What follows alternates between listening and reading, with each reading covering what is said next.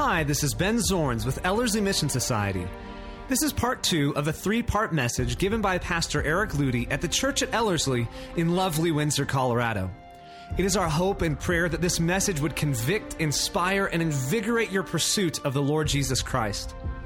We also want you to know that should you ever have any questions or comments regarding any of the ministries here at Ellerslie, we are always happy to provide answers and receive feedback.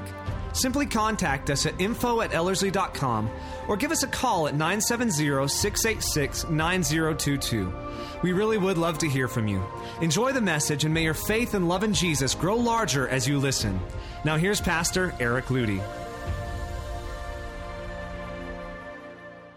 Session 2, The Invisible Hand, Introducing the One Who Does It. In this session, I'm going to be giving a picture of how grace works. I just want to forewarn you ahead of time, it's an imperfect picture. Any picture that you give that isn't necessarily derived completely and wholly from Scripture is going to be an imperfect picture, and you could shoot holes in it in various ways. But what I want you to do is capture the idea behind it. And actually, this illustration is very profound, and yet it does fall short in certain ways. And so, but I want you to see if you can give grace, no pun intended on that one, to the idea, because I think you could really be impacted by the picture. Grace. So here's a very simple enunciation for grace. God did it, God does it, and God will always do it. I've actually never given that as a definition of grace, but I always love changing things up just to give a fresh perspective or a fresh lens on things. And what we have is the idea that Jesus has done it, and yet he did not retire from his job of doing it. His work of saving is not just past tense. When you catch that in your life, you'll understand how grace works. You are saved by grace through faith. Most of us think, he did it 2,000 years ago. Thank you, Jesus. And then what do we have to lean on then? If his work is done, who needs to kick into gear and start working? We do. You see, when his work is not finished in the sense of you and completing you, then you understand, wait a minute, his grace still works, and I am still saved by grace. The same grace that saved me back then at the cross is the same grace that works that salvation in me today. God does it. That's an enunciation of Christianity right there, and most of us, we know it intellectually, but we can't grasp it. It's like this bar of soap that you get a hold of this truth and it slips right out, and we can't get a firm grip on this idea. But God does it. How does Christianity work? God does it. How are you going to have a great marriage? God must do it. How are you going to be a great parent? God must do it. How are you going to be a great Christian? God must do it. How do you overcome sin? How do you overcome lust? How do you overcome fear? God must do it. You see, theoretically it sounds fine, and we could maybe get it right on a true-false test. Practically is where we fall short. There's like synapses that aren't connecting, where we understand it intellectually, but we don't get it. We don't grab it practically.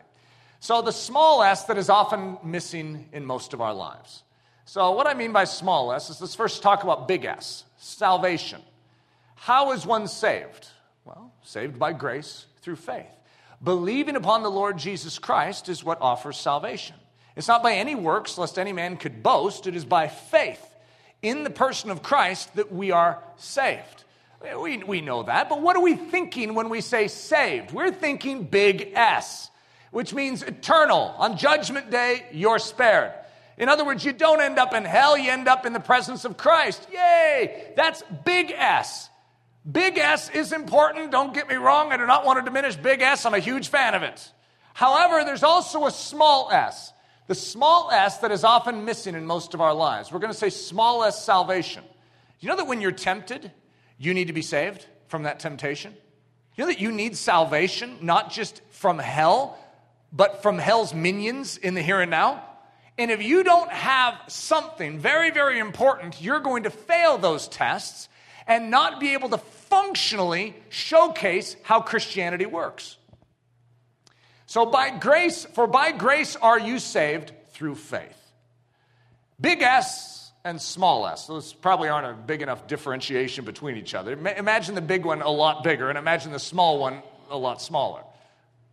So big S, salvation, rescue from the coming judgment. Does that make sense? In other words, we're talking about the big stuff. That's how most of us, when we hear the word salvation, when we hear the word Savior, that's what we're thinking. So when you understand that Jesus is a Savior for more than just eternal salvation, but actually life salvation, I tell you what, your Christianity suddenly has wings and begins to fly. It's like, wait a minute, So here we are. You are saved, and this is the same scripture. You are saved by grace through faith. Now, look what I did. I put in some certain parenthetical statements here. You are saved from the coming judgment, or big S salvation, through believing that he did it.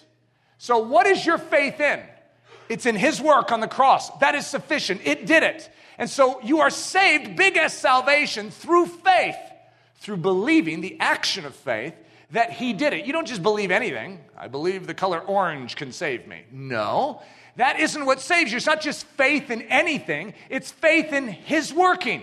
It's faith that he accomplished it. Okay, so this is how big S salvation works. Now let's talk about small S salvation. It's rescue in the moment-by-moment battle while here on earth. Someone comes up and spits in your face. By the way, that is a very difficult moment on planet Earth. And what is the propensity?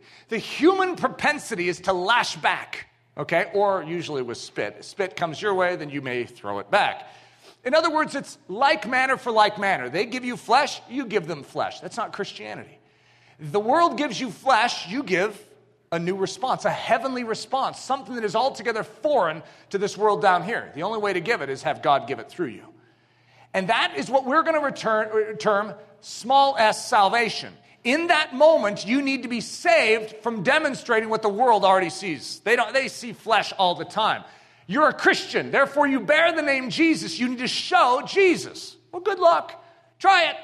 Just go out there and see if you can endure these things. See if you can handle temptation towards lust and sensual deviancy. See if you can handle the fear and the anxiety and the fretting and the foreboding which will come crushing down on you when life's situations turn sour.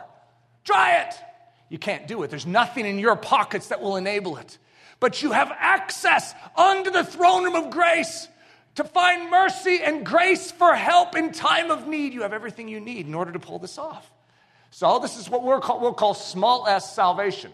Now look at this. There's our same scripture that says you are saved by grace through faith. Now what I did is I put in, you are saved in the moment-by-moment battle while here on earth through believing not just that he did it, get this, but that he does it. That is a trigger point which can set you free. Understanding his work is accomplished on the cross to make available to us the throne room of grace. In other words, the fact that he did it makes available to us the fact that he does it. So in other words, he finished the work to enable us to do the work. He has made a way for us to believe and walk in an ever-present reality that he didn't just do it, he does it. And he will do it always in and through us to those that believe. Do you not believe that I am in the Father and the Father in me? Jesus talking. The words that I speak unto you, I speak not of myself, but the Father that dwells in me. So Jesus is saying that what he's speaking is not his own words. Something else is dwelling in him that is enabling him to speak what he's speaking. Well, Jesus is God. Jesus could have his own words, and I'm sure they would be good words, but even Jesus depended on what we know as grace. God working inside of him. He was showing us how we ought to live. So what does it say? It says, but the Father that dwells in me, he does the works. So what we see is this idea of grace actually active in Jesus Christ. Who did the works in Jesus? Because we could say, he did it. Well, who did it in him? The Father did it in him. Grace is active within Jesus to accomplish something. So verily, verily, I say unto you, he that believes on me, the works that I do, shall he do also. Well, how could he say that so boldly and so confidently? Because he knows what he's purchasing on that cross. He knows that when he does it, what he's doing. He is giving us the ability or the power to do it as well. So the works that I do shall he do also, and greater works than these shall he do, because I go unto my Father. You see the word do? I should have made the word do in that huge. Do and does. It's big. It's the action of faith. Grace does. It is an action, it is an evidence that God is at work inside of us. The invisible hand. Now, what's funny is it's sort of hard to show you an invisible hand. I could have just kept it all blank up there and say, see it? So you need to imagine that it's invisible. Okay, if I were to hold my hand up and say it's invisible, it's sort of hard to explain this. But just imagine that you can't see it. So if I'm doing this, and I say, do you see it? You go, no, I can't see anything. What are you talking about, Eric? You see, I have a hand, but it's invisible. Now, I'm going to liken a hand to grace. Okay, well, I'm going to call it the invisible hand. It's the hand of God. You know what the hand of God or the hand of the Lord is actually a key theme in Scripture? It's what accomplishes God's end. He accomplishes things by the hand of the Lord. Okay, the hand of Jehovah, the hand of Yahweh, the hand of Yahweh, the hand of Adonai, the hand of Lord, the hand of the Lord. This is a symbol of that, but it's invisible. No man has ever seen God. And yet many of us in here would say, well, but I thought he was revealed. He was. We have seen God, but not in the way. You don't see an invisible hand. And I want to explain how this works. So the invisible hand, it's built to do it all. Have you ever studied a hand or just thought about a hand? That's what we're going to do. We're going to think about a hand. A hand is extraordinary. If you don't have a hand, it's very difficult to get things done. But this hand can do all sorts of things. So let's look at this. I'm going to show you the advertising copy for a hand. Sort of like God's getting us all excited about a hand. It's amazing. It can lift, push, carry, pinch, mold, point, poke, break, hold, massage, slather, stroke, squeeze, drop, wipe, pick, turn, brush, pet, punch, throw, shoot, whack, shake, and 1,000 more things beside. It's the all-purpose, all-in-one, do-it-all tool. It makes things happen. The hand, it can do it all. Can't you see? We need to turn that into a commercial, an Ellerslie commercial. Isn't that great? Now I want to introduce you to something. We'll call this the work glove. Okay, now this is going to be really hard for me to do, but here's like a work glove, okay? Now what's amazing about a work glove, see, if you can't see my hand, and you're like, I don't see it, Eric. It's invisible, so this really isn't helping me understand your illustration. Now imagine, if I were to show you this, it's made in the image or in the likeness and the shape of the invisible hand. You know what it's meant to do? It's meant to fit over that hand and as a result, reveal the hand. How do you see the hand? Because it's been given a body. This body or this work glove is meant not to do the work, but it sort of does. But by itself, outside of the hand, it can do nothing. I mean, think about how ridiculous this is. Let's remove the invisible hand. Plop. All right, can it do anything now other than sit there and flop? It doesn't have any life in it. You see, it's the hand that actually brings it to life and makes it function. So let's look at the advertising copy for the work glove. So it says the work glove, built to reveal the invisible hand that does it all. So who does it all? The hand. However, the work glove has a role, and it's to reveal the hand that does it all. So advertising copy. It's made in the image and shape of the invisible hand, and it fits the invisible hand perfectly. In and of itself, it can't do anything but flop. But stick the invisible hand inside it, and whammo! It comes to life, and it suddenly can do everything the invisible hand can do. With the invisible hand living inside it, it can make visible the perfect actions of the invisible. It can lift, push, carry, pinch, mold, point, poke, break, hold, massage, slather, stroke, squeeze, drop, wipe, pick, turn, brush, pet, punch, throw, shoot, whack, shake, and 1,000 more things besides. Remember, by itself, it can do nothing. But with the hand dwelling inside it, it can change the world. The work glove, built to reveal the hand that can do it all. Isn't that neat? Okay, so what you're learning is grace. Remember what grace is. Grace is the invisible hand. How is grace made known? Who is the messenger of grace to the world? It was the work glove that dwelt perfectly in his position on the hand. And when he came, what did he reveal to us? He revealed to us the invisible hand. And what he did was the perfect expression of what the hand was doing. And as a result, we said, so there's the hand. That's what the hand looks like. Philip says, show us the hand. And Jesus says, have I not been living on that hand long enough before you? And every movement I was making, didn't you realize that that was the hand doing it? You see, when you see me, Philip, you've seen the hand. Where did the work glove go wrong? Something went wrong in this whole thing. I mean, the work glove was created perfectly to fit that hand. What happened? Well, the work glove believed the lie that it could function by itself without the indwelling invisible hand. I mean, isn't it ridiculous to think of a work glove actually having the thought going, you know what? I don't need that hand.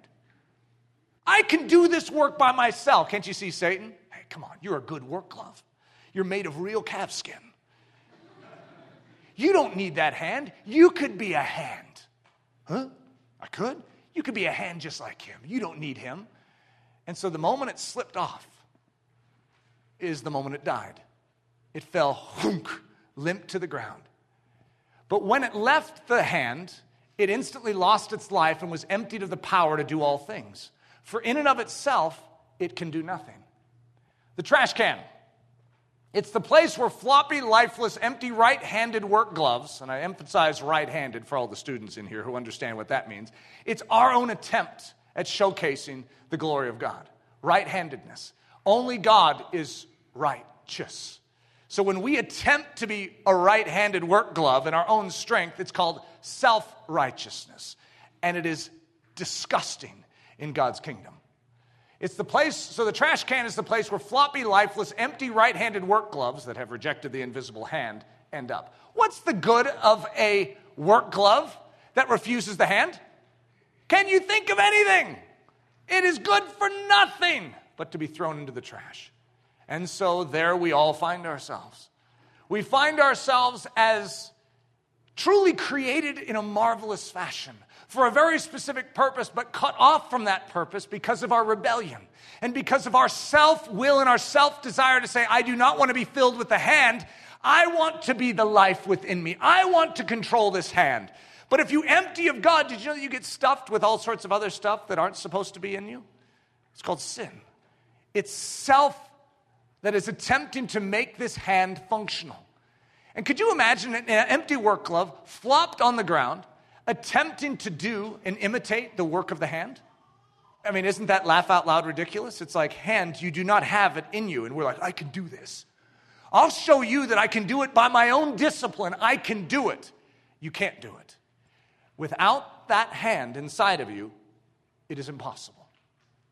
So glove righteousness, that would be the attempt for this dastardly work glove. By the way, I have a pretty disgusting version of one here. It even is like, has this thing all wrapped around it. I don't know exactly what that is, but the thing isn't looking good. It's just sort of gnarled and disgusting. Could you imagine that thing on the ground attempting to imitate the invisible hand? It's as dung unto God. It is disgusting because it is an absolute statement of rebellion against God, saying, I do not need you. I can do this myself. You see, Christianity stems from the fact that we say the law says something. It says, well, you must do it this way. And the hand goes, oh, what do you mean? Where did you come up with that? God said it. This is how the work glove is supposed to behave. Well, I can't do that. I mean, there's other things I can do. You know that we as humans can do a lot of things, and we can do a lot of things well, but we can't produce righteousness. We cannot produce the stuff of heaven. We cannot show love, joy, peace, patience, kindness, goodness, faithfulness, gentleness, and self-control, God's style. We fail when it comes to eternal behavior. We fail when it comes to the character of heaven. We fail when it comes to the virtue and the purity of the life of God. We can't do that, but unless we do, we have no part with him. So we are fit for the trash can. And we'll call that glove righteousness, a work glove attempting in its own calf skin power to demonstrate the ability and action of the invisible hand. Try it. It's called legalism. You in your own calf skin strength trying to produce the righteousness of heaven is laugh out loud ridiculous. The Divine Want Ad, published by the Father. Now, it's arguable when he published this because I would say he published it right back in the beginning. However, you could also say he published it when Jesus Christ was born. This is just a beautiful thought. The Divine Want Ad. Listen to this. Wanted, dirty, rumpled work glove that perfectly fits my right hand. Very dear to me. Will give up everything in order to get it back. Isn't that a beautiful thought? I mean, to be honest, this isn't looking very attractive to me. And yet, I have a hunch that we look a lot more disgusting than even this. You see, we're the opposite direction. We're like this. God's hand is saying, look, I'm ready to enter. We're the opposite direction. We're floundering, we're lost, we're empty, we're dead. And God says, want it. Disgusting, rather revolting and smelly work glove, but it's dear to me. And I'm willing to give up everything in order to get it. For God so loved the world that he gave his only begotten Son, that whosoever believes in him should not perish, but have everlasting life. The mission of the hand, to seek and save that which was lost, the dirty, rumpled work glove buried in the trash can. The Father says, I know where it's at, but I need a work glove. And so Jesus becomes a work glove, sets himself upon the Father's hand, and goes about the rescuing work.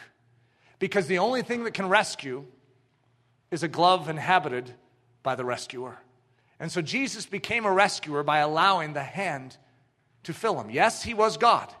He was the perfect work glove because of it. However, he demonstrated how a work glove ought to behave, and that is wholly dependent upon the hand. So what Jesus did, everything he spoke, everything he did was an expression of what the hand was doing. For the Son of Man has come to seek and to save that which was lost. He is doing the work of the invisible hand. So the law of the invisible hand is revealed only through a work glove. Now what you have to see here is I have like one of these, I have a little example of it. It's pretty disgusting up here, but so it's not the best illustration. But if I were to put this on, I don't even know what material that is. But what happens is it's sort of like sticking on the work glove. You know what happens to the work glove? It becomes invisible. When it truly is worn properly, that calf skin becomes invisible. And what do you see? You actually see the hand that is invisible. The only way that God is revealed is his chosen means. It's the law of the invisible hand. The invisible hand is revealed only through a work glove. And yet when the work glove is laying dead on the ground, we don't see God. So God says, is there a work glove that will reveal me? And Jesus said, let me be the work glove. And Jesus comes onto the Father's hand, the invisible hand, and as a result becomes invisible. And what we saw when we saw the life of Jesus was that which was invisible up to that point. The perfection of the Father is made clear and visible in and through Jesus. No one has seen God at any time. The only begotten Son, who is in the bosom of the Father, he hath declared him. You know what that means? Revealed God to us, has made him known, has explained him. You see, Jesus Christ, the work glove, has revealed the hand. That's what it says in the very beginning of John. No one has seen God at any time. However, the work glove has revealed him. He that hath seen me, says Jesus, hath seen the Father. He that has seen the perfect work glove has actually seen the invisible hand. Jesus became a work glove, and he functioned perfectly the way a work glove ought to function. Then answered Jesus and said unto them, verily, verily, I say unto you, the Son of Man, the Son can do nothing of himself. You know, do you find that statement a little strange? I mean, we're talking about God the Creator. He could do nothing of himself. You see, he humbled himself to behave as a work glove ought to behave.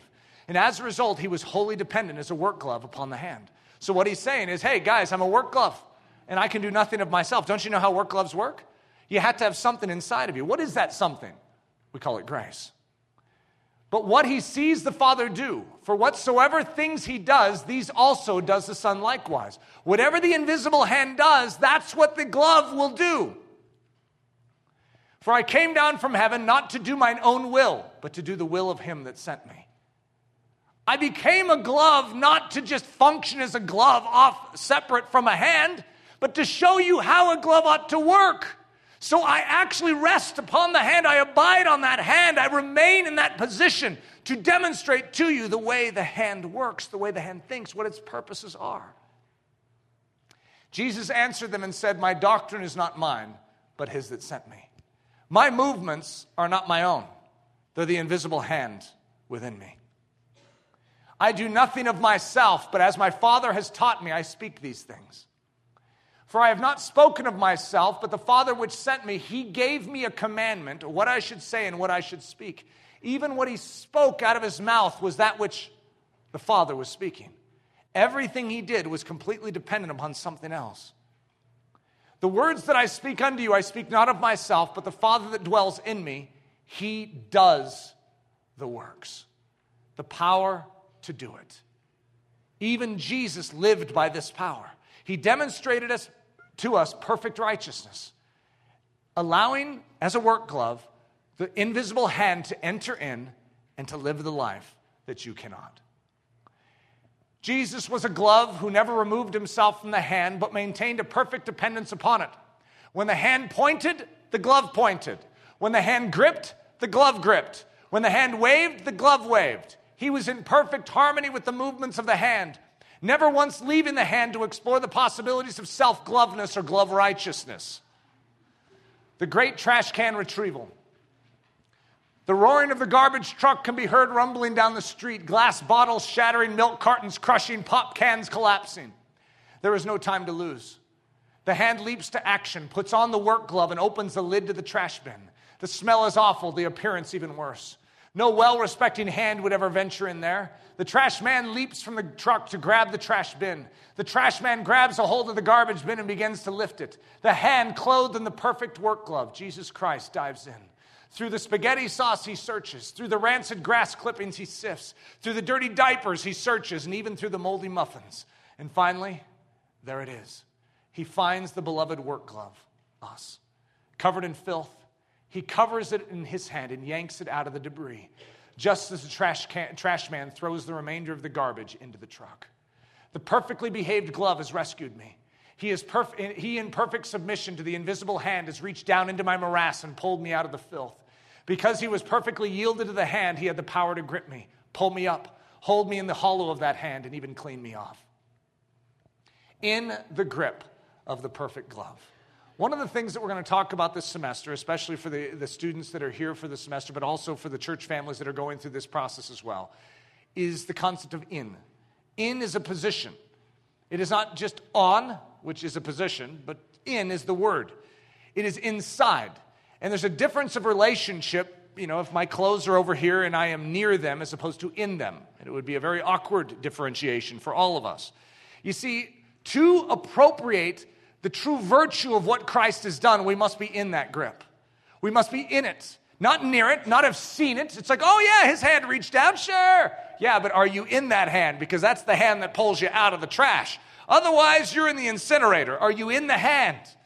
And so we're going to talk about the in, but there's two ins. There's the in Christ, in his grip, in his rescue. And then there's also what he's rescued you for. And that's what grace is. See, grace is the reaching down and it is pulling out, but there's another dimension of grace which will change your life. And that is Jesus Christ has brought you to the Father so that his hand could enter into you as a work glove. And you too could become that work glove that perfectly reveals the nature of your God. So in the grip of the perfect work glove, prepared for the invisible hand to enter me. You are stuck in the trash, in the sludge, in the slime.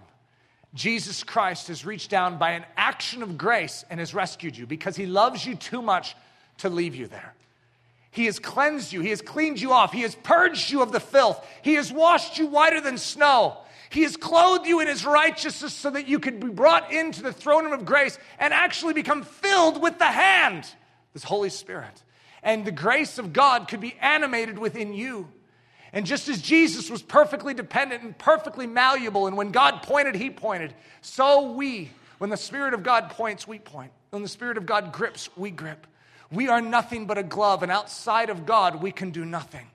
It's called grace.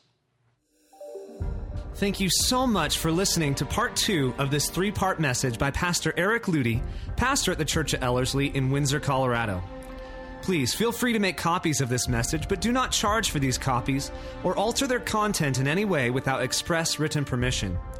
If you have any questions, comments, or just need more information about Ellerslie, please visit our website at www.ellerslie.com. Again, that website is www.ellerslie.com. For Ellerslie Mission Society, this is Ben Zorns cheering you on as Christ cultivates his set-apart life within you.